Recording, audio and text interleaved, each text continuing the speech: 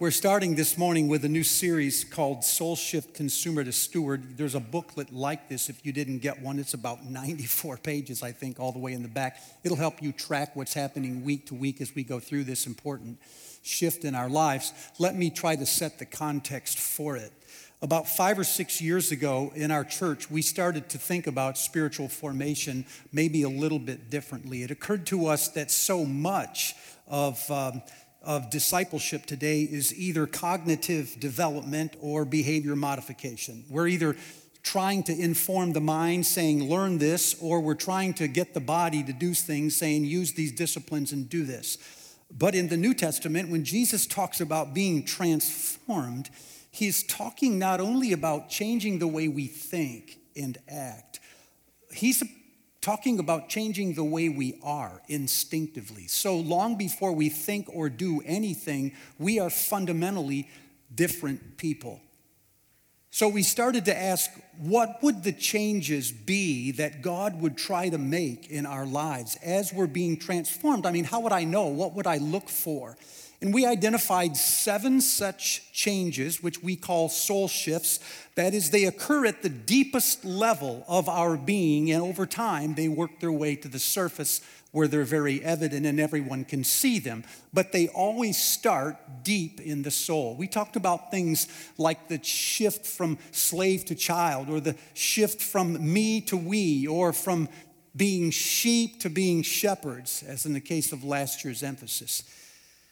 This year, I want to focus on the shift from being consumers to being stewards of everything.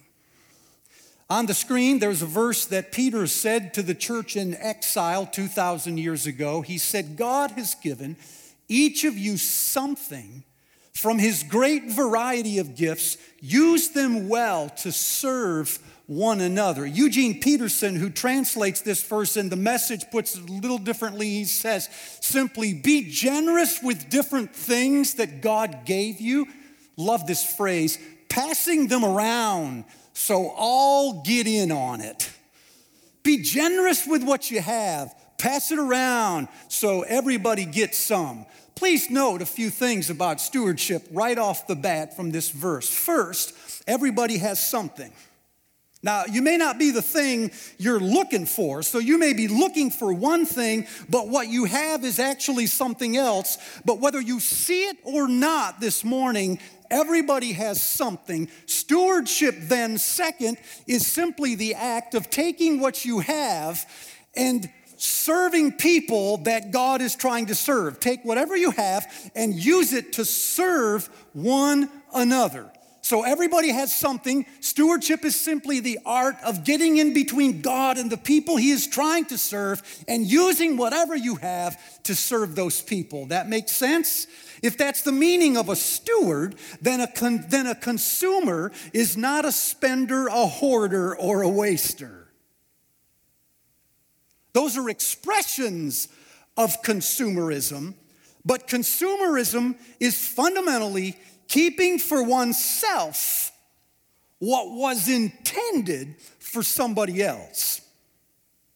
Sometimes we buy it and use it up ourselves, and sometimes we hoard it ourselves. And so, as I say, those are expressions of consumerism.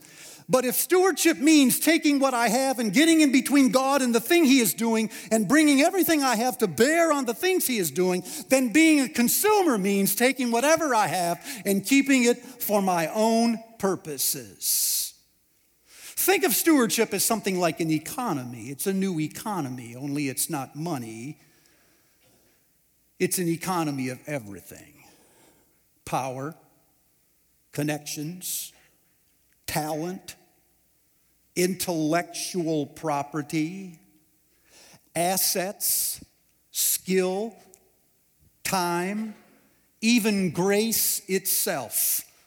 Stewardship is the economy of anything.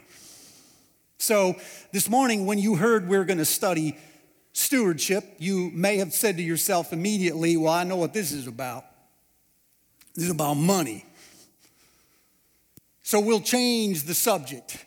I I was in a church a few years ago, sitting in the back, just enjoying this. It was an almost all-black church. There were, I think, 2 white people there, me and my friend. And as you know, in these churches, when a preacher gets on a roll, they talk back. So he was on a roll that day, or that night. He started yelling, "God wants everything you got." And they went, "Amen." Not like here. They were yelling. And he said, "God wants all your time." And they said, "Amen." He said, "God wants all your talent." They said, "Amen." He said, "God wants all your money." And it was dead quiet. And somebody way in back stood up and said, "Ain't got no money," really loud. And everybody went, "Amen, amen." That's how you may feel. You may feel, wait a second, man. If this is about money, I ain't got no money. So let's change the subject. Let's think of it as food. There is a story that appears in all 4 Gospels. In fact, it is the only miracle outside of the resurrection that occurs in all 4 Gospels. Do you know what it is?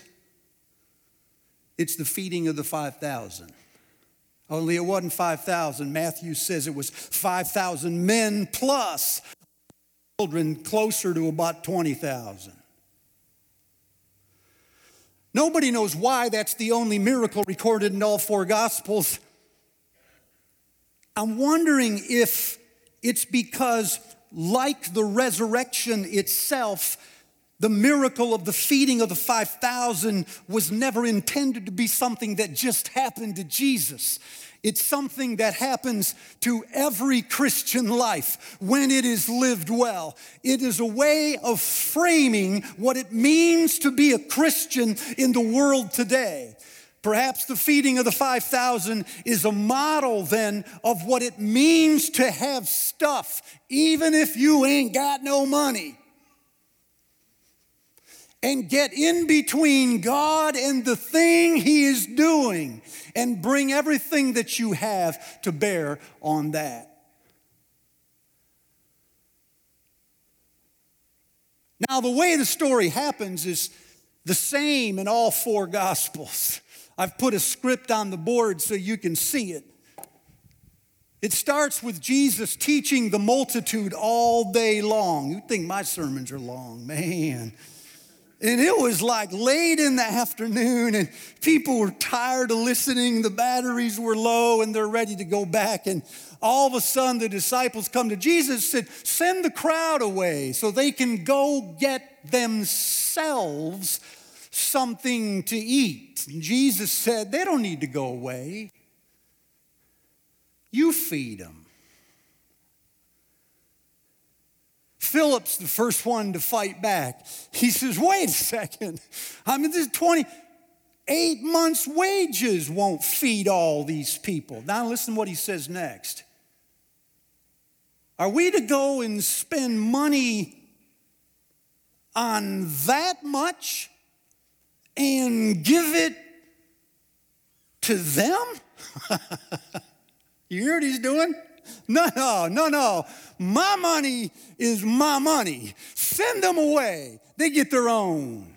Jesus says, "Well, what do you have? Go and see." Well, by now the disciples have taken a little inventory, and so Andrew speaks up and says, "Well, we have here 5 loaves of bread and 2 fish, but what is that among so many?" And Jesus says, "Bring it to me." And the rest, as you know, is legendary history. So what we have happening in the story of the feeding of the 5,000 is we have Jesus giving the food to the multitude.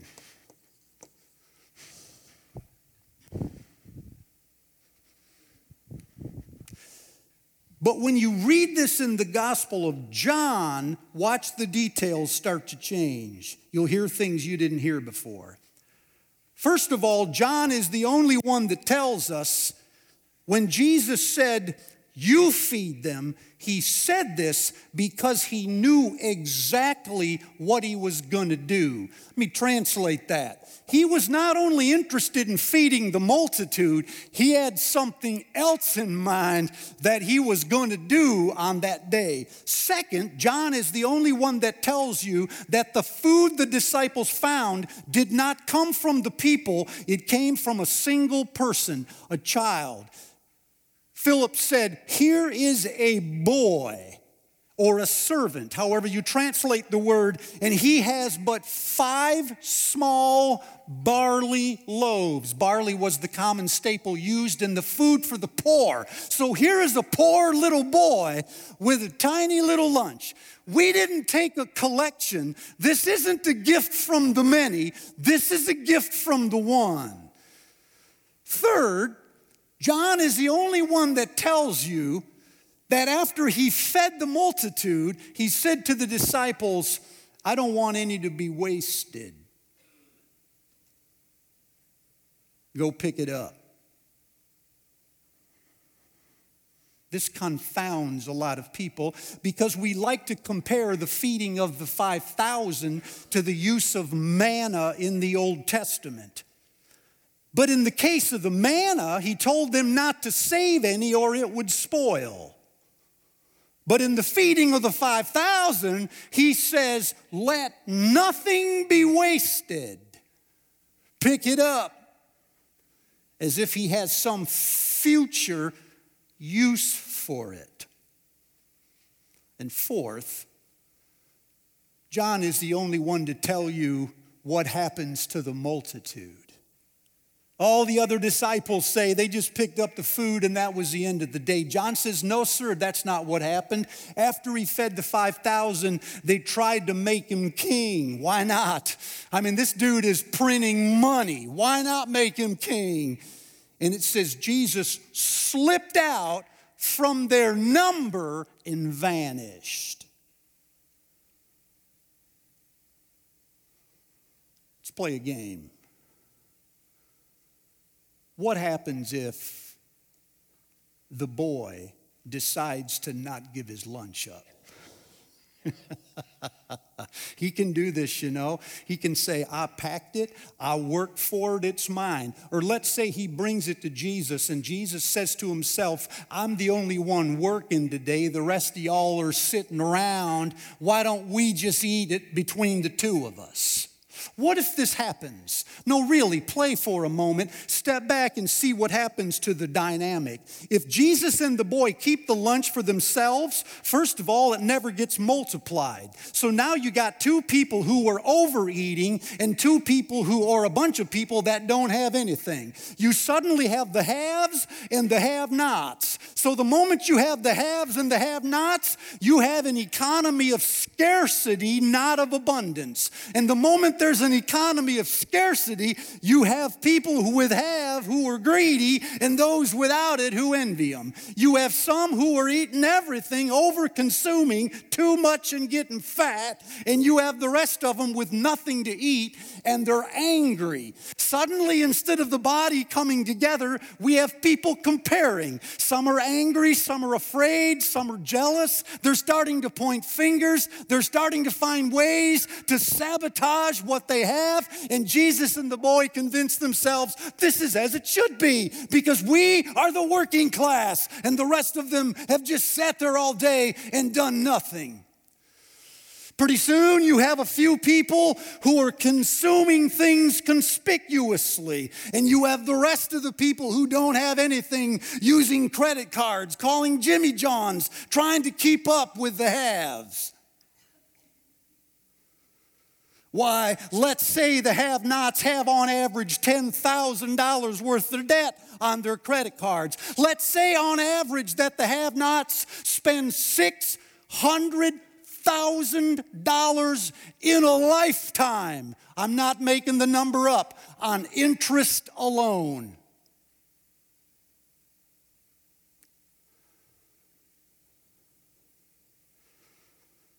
Why not? They have it.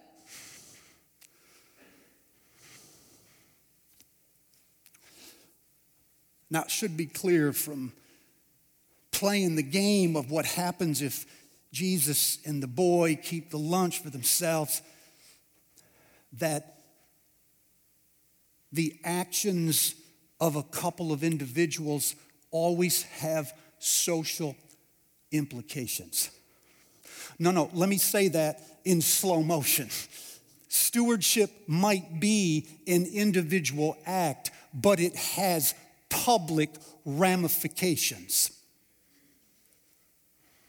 So when we say, no, I don't have anything, or there's just a few of us who want to do this right, Steve, what will that be among so many? Remember this. If two people keep their lunch, everything changes. But when two people give it up, God does something that only God can do. It should be clear also that this is exactly the economy that we have inherited in the American West. And it is the economy that we have created, is it not? It's an economy of haves and have-nots, of those who, quote unquote, say that they work for everything they have, which surely isn't true. There are others all around the world who work even harder and have far less. And there are the have-nots. There is overconsumption and there is envy. And there are people keeping up or trying to with those who consume conspicuously. No, the decisions of a few have powerful ramifications, and this is precisely the economy that we have inherited.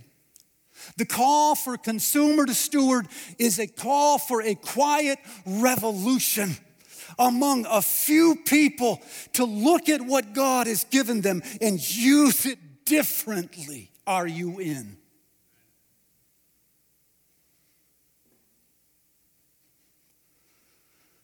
How does this happen? All four Gospels tell us the same thing. They say Jesus did not just feed the 5,000. They say if you slow it down in frame by frame sequence, what he did was he took it. That's take, by the way.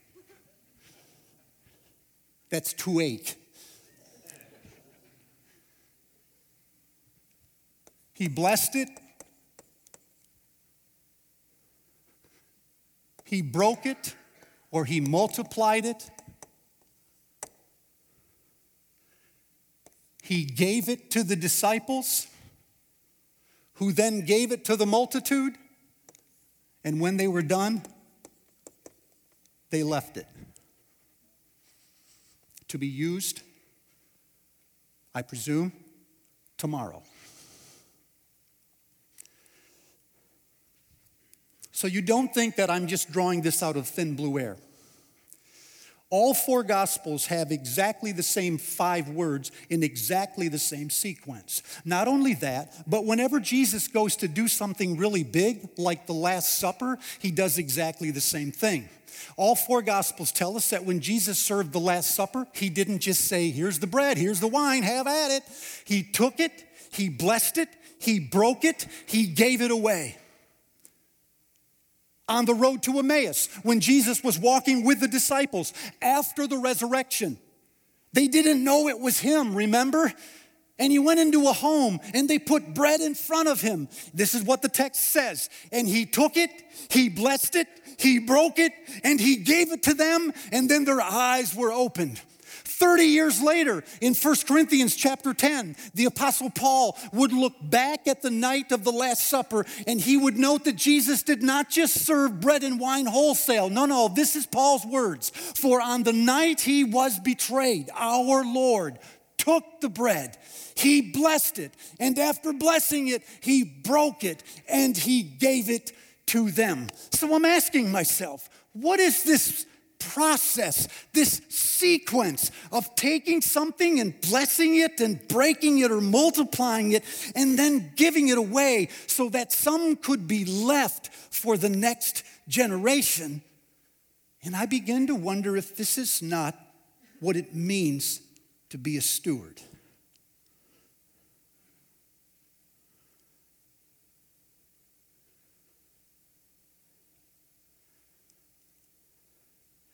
That is just a lunch.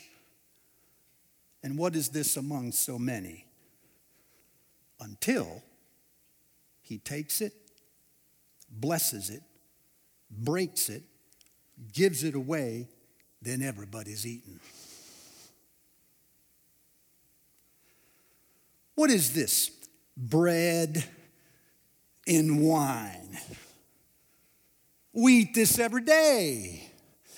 Yes, but tonight he will take it, bless it, break it, and then give it to you, and this ordinary thing will become holy. I begin to wonder if so much of the things that we possess seem to us either mundane or insufficient. We have skills, we have connections, we have grace itself, we have margins, we have abilities, and they seem to us just ordinary parts of our life, but they've never been made holy. And sometimes we possess things, lots of things, that seem too small for a need that is so large.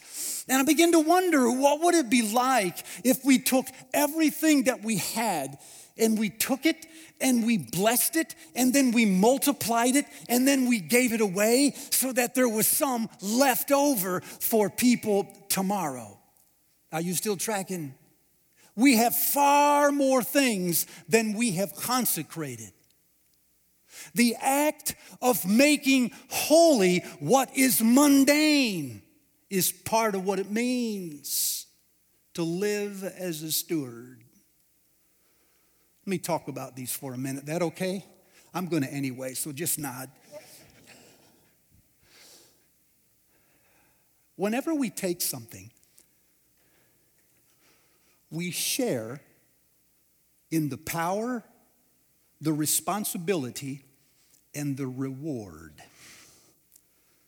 So often when I talk to people about their spiritual gifts, for instance, we will frequently say, well, no, I don't really have many things that I do very well. All that means is that I haven't found them yet. And you better be careful if you find them, because if you find them and you take them, you're responsible for them. But you also have the power and you also share in the reward. So part of taking something is acknowledging that God has given us something and taking ownership of it.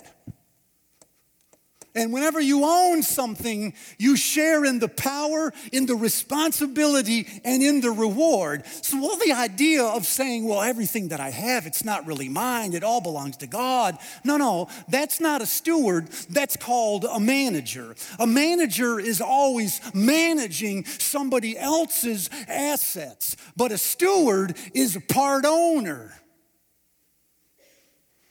So I used to look at my abilities, for instance, as something that were all God and not me, but all that meant was I had all the responsibility, but I didn't have any of the power and I didn't get any of the reward. But when you start to see it as a partnership and say, whatever I have, I own 49% and God is the 51%. Then what this means is I'm having conversations in the morning, you guys, right over there about my abilities now, but it's a fundamental. I'm not asking, what do you want me to do? I'm asking, what do you think we should do? This is our ability. I'm on the hook, God, but you are too. There's only things that only you know how to do, and I can't do those things. And so there will come times when I hit my head on the wall and I will say, I am out of resources. I need you to step up, and only you can do that. He has ownership. But there's some things that he expects me to do, or the project cannot go forward. I have ownership. And if it goes well, I don't step aside and say, oh, it was none me at all. It was all God. I deflect the glory onto God, and he deflects it back.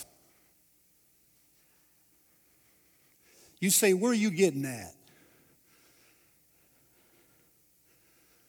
That's the Trinity. Jesus said, I have nothing of my own. It all belongs to the Father. And yet he said, the Father will glorify me.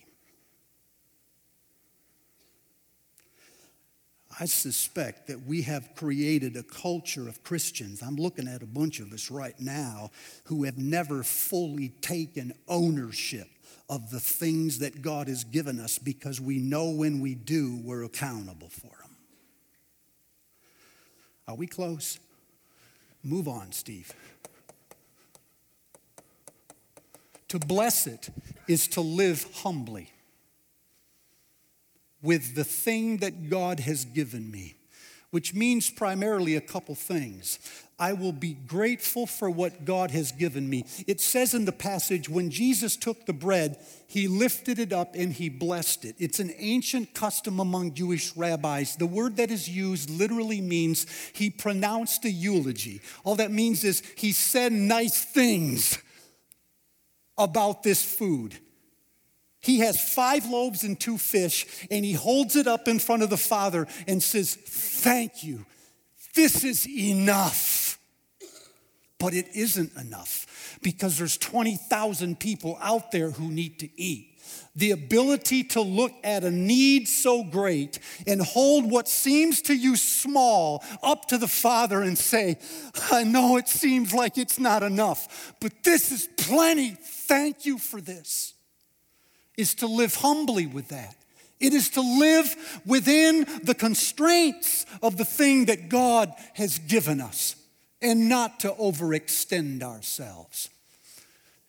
To multiply something is the art of creating more. I'm calling it discipline. That means I have to take risks. I have to put it out there and risk losing it. And it means I have to get really, really good at making more of it, whatever it is. And why? Because the time will come when I want to give it, which is generosity.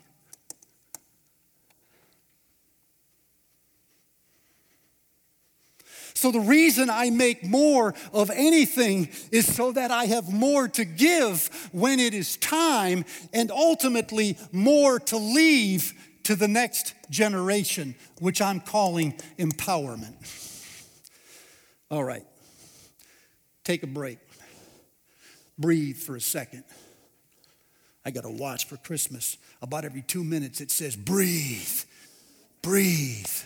I'm like, dismiss, dismiss, dismiss.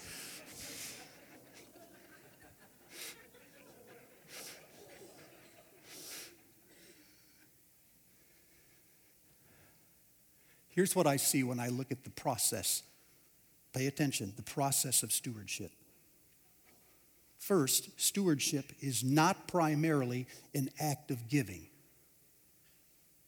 Stewardship is a process from taking something to leaving it.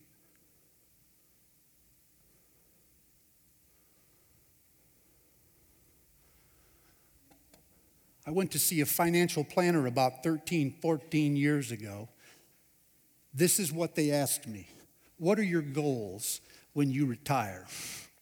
Which they said by my income meant I would be 106. I said, I think I have 3. 1 is healthcare is going to be an issue for me. I'm a diabetic. 2 is I want to travel a little bit more than I already have. I mean, out of the country. And 3, and most of all, I want to be able to give more. Because I've seen senior adults who have given their whole lives, and suddenly when they retire, they go on a fixed income and they can't afford to give anything. I watched them about a month ago when we were trying to raise money for Senda Davida. Some of them literally with tears in their eyes said, no, I gave my whole life. I can't give this right now. This is medicine for me. I don't want to be in that situation. I want to be able to be as generous when I'm 75 as I am in my 50s. And you know what they said? They said, well, there are things you can control and things you can't. You can't control the market, but you can control your level of risk. And based upon the amount you're given, you better really, really risk. I said, why? And this is what they said. Because, Steve, if you want to be able to give more when you're older,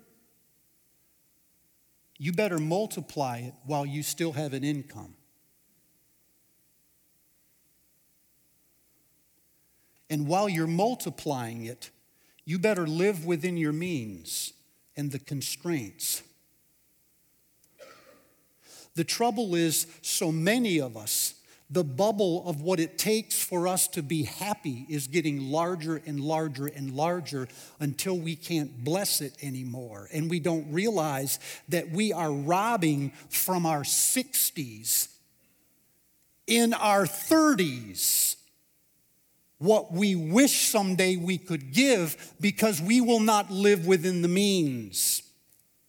It's not enough. This person said, if you want to give as much as you want to give, you better be rich. And I thought to myself, how come no one in the church said that? Frequently in the church, if someone is multiplying their talent or multiplying their intellect or multiplying their money, we look down on that. We see that as something wrong with them. And I wonder if it's not really more a case of envy, you guys. It's possible that these people are doing this for better, nobler purposes. Maybe this person is right. The process of being a steward is a lifetime process. It takes years to be. What this means is that some of you right now, beyond your ability to tithe every single week, you may not be in a position to give tons of stuff right now. Because you've already noticed in your 30s, you never have money at the right time in your life, do you? You never have it when you have children and you need it. No. You have it when you're 60 and the kids are gone, the house is paid for, and the cars or truck is paid for.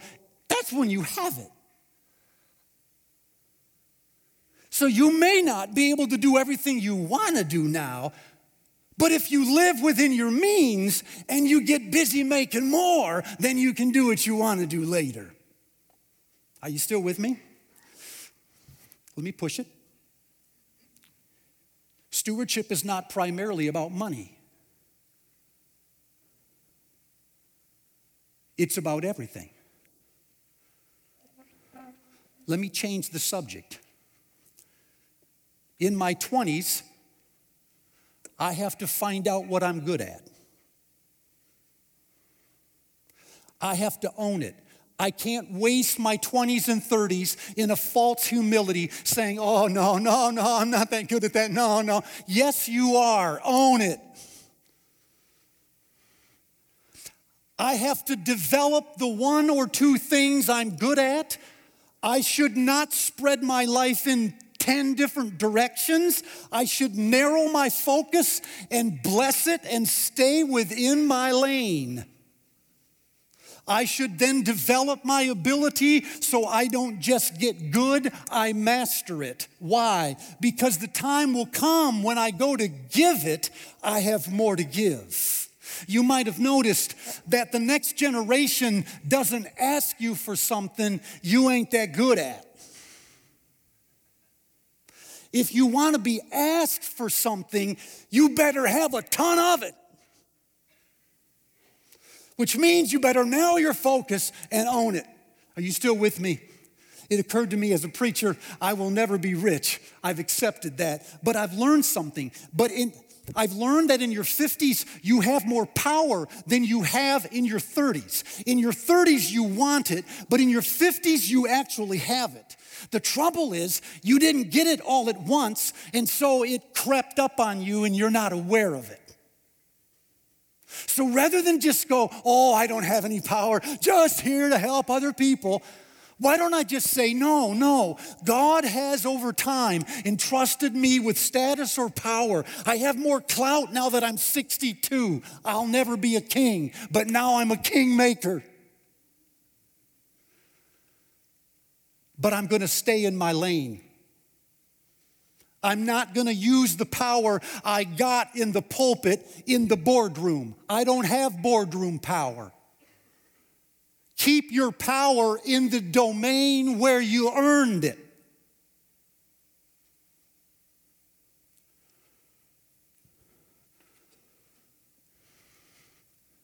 And I'm going to get even more powerful. Not on purpose. Not on purpose. By just doing whatever God has given me. And why am I doing this? Because the time will come when I want to empower other people. And people, you can't empower others if you have nothing to empower them with. This isn't just a good heart. What you're giving them are assets. So you have to get them somewhere. There, I've changed the subject twice for you, once with talent, once with power, to show that this is a process of stewarding the things that God has given us so that we have something at the end of life to give to the next generation. Which means stewardship is really a disposition, isn't it? When you get a promotion, or you get a raise in pay, or suddenly you get a lot of attention, a consumer thinks first, how is this going to change my life? How will this make my life better? But a steward fundamentally thinks differently. They think, what am I supposed to do with this? Can you see that's a different question? How am I supposed to put this in between Jesus and the multitude? I don't know the answer, but if I got the question right, I bet I'll get it eventually, which means, of course, that stewardship is not really innate, is it? It's learned. It's learned. We have to start with little things that we have right now. Remember, everybody has something. We have to start with the little things that we have, and we have to ask the question, what is God trying to do? In my family, in my church, in my neighborhood, in our city, in our school, what is God trying to do? And now that I know what I have, how do I get in between that and what God is trying to do and help Him? We must never think that we need a raise or we need more power or we need to be mega talented. The truth is, if I do not learn this with what little I have, I will never learn it with everything I want. I promise you. So I must start today. I must say, God, I need a different mindset. I have to learn this. I want to go on this journey. Are you in? Church, are you in? Yeah, one more time. Are y'all in? This is a journey. It may take us a while to get there, but imagine what happens to your family, to the church, to the community if we begin to steward what we were once keeping. I'll tell you what happens. It gets multiplied. Every time you steward something, there is more. And whenever there is more, everybody gets some. And when everybody gets some, the community comes together. And when the community comes together, there's a ton left over for the next generation.